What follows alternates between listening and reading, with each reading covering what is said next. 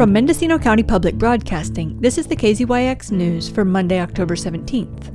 I'm Sarah Reith. The City of Ukiah and a private developer spoke to a citizens group last week about a variety of plans to increase housing stock in the Ukiah Valley. Plans for a housing project on 171 lots at the south end of town are getting closer to breaking ground. And the city is updating its general plan for 2040 with an eye toward land use, infrastructure, and agriculture, among other elements. A new state law and a focus on accessory dwelling units are meant to make it easier and more affordable to build more housing within city limits. Jesse Davis, planning manager with the City of Ukiah, and Jake Morley, a developer with Gillen Construction, spoke about their work at a meeting of the Inland Mendocino County Housing Action Team on Thursday morning.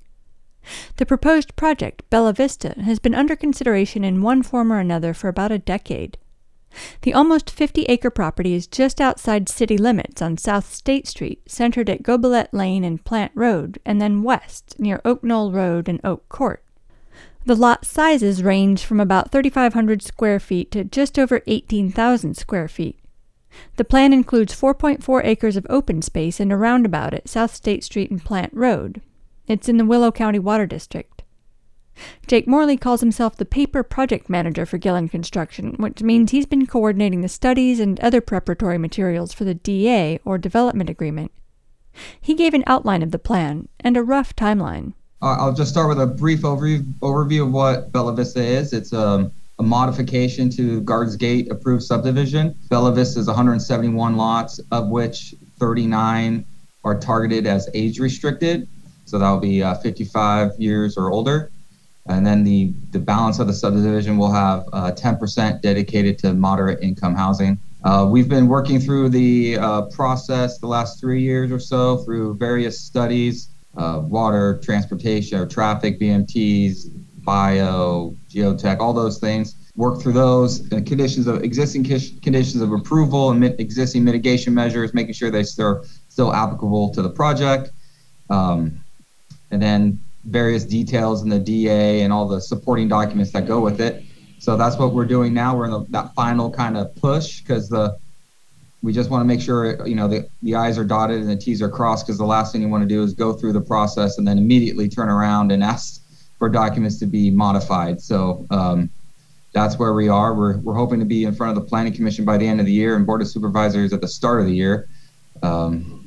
And then off to PG&E to go through their process and start moving dirt, hopefully in spring or the end of summer of the following year.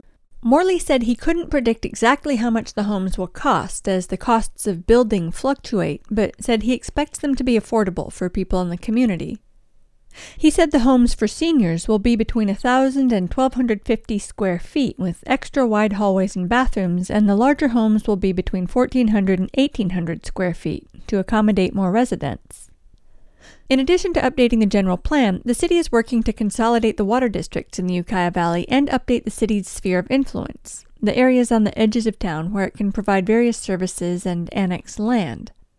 The city is not planning to annex the Bella Vista property at this time. Davis hopes the items about water district consolidation and the sphere of influence will be ready to bring to the City Planning Commission in more detail on October 26th, next Wednesday. He also spoke about approaches to building more housing within the city to fill what he calls the missing middle. When we talk about missing middle, what we're really talking about are kind of 5 different things. We're talking accessory dwelling units, cottage court developments, duplexes, fourplexes, triplexes, and other versions of second units. And that's where we see the potential for infill to really be expanded in the city of Ukiah. We've tried a lot to help to catalyze that process. The city, much like the county and other jurisdictions, has 3 pre-designed plan sets for accessory dwelling units.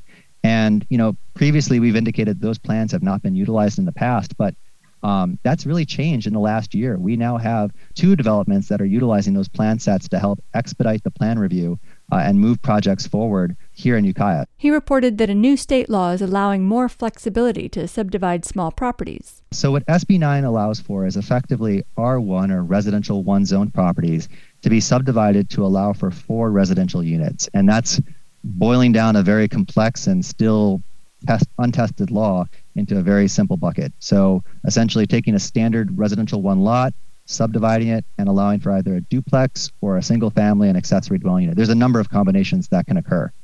The SB 9 subdivision that the city undertook was at the intersection of Live Oak and Jackson. So what this individual did is they subdivided their property, and which had 3 residential units, which is technically non-conforming for R1 code. And the subdivision is going to allow them to construct an additional residential unit, which will be an accessory dwelling on one of those properties. So SB 9 is not an intensive, and there's a lot of restrictions that go along with that, including prohibitions on short-term rentals, which are baked into the deed, as well as requirements that the owner live on site. It's a very extensive law that I think a lot of jurisdictions are still feeling out, including the county, because, as these laws are passed in Sacramento, they have to be means tested by the local jurisdiction to see how they are applied. If you'd like to review the current draft of Ukiah's general plan, you can visit City Hall at 300 Seminary Avenue or visit ukiah2040.com. Gillen Construction was considering a large housing project called Vineyard Crossing north of Ukiah in 2016, but Morley said that's not moving forward right now. For KZYX News, I'm Sarah Reith. For all our local news, with photos and more, visit kzyx.org.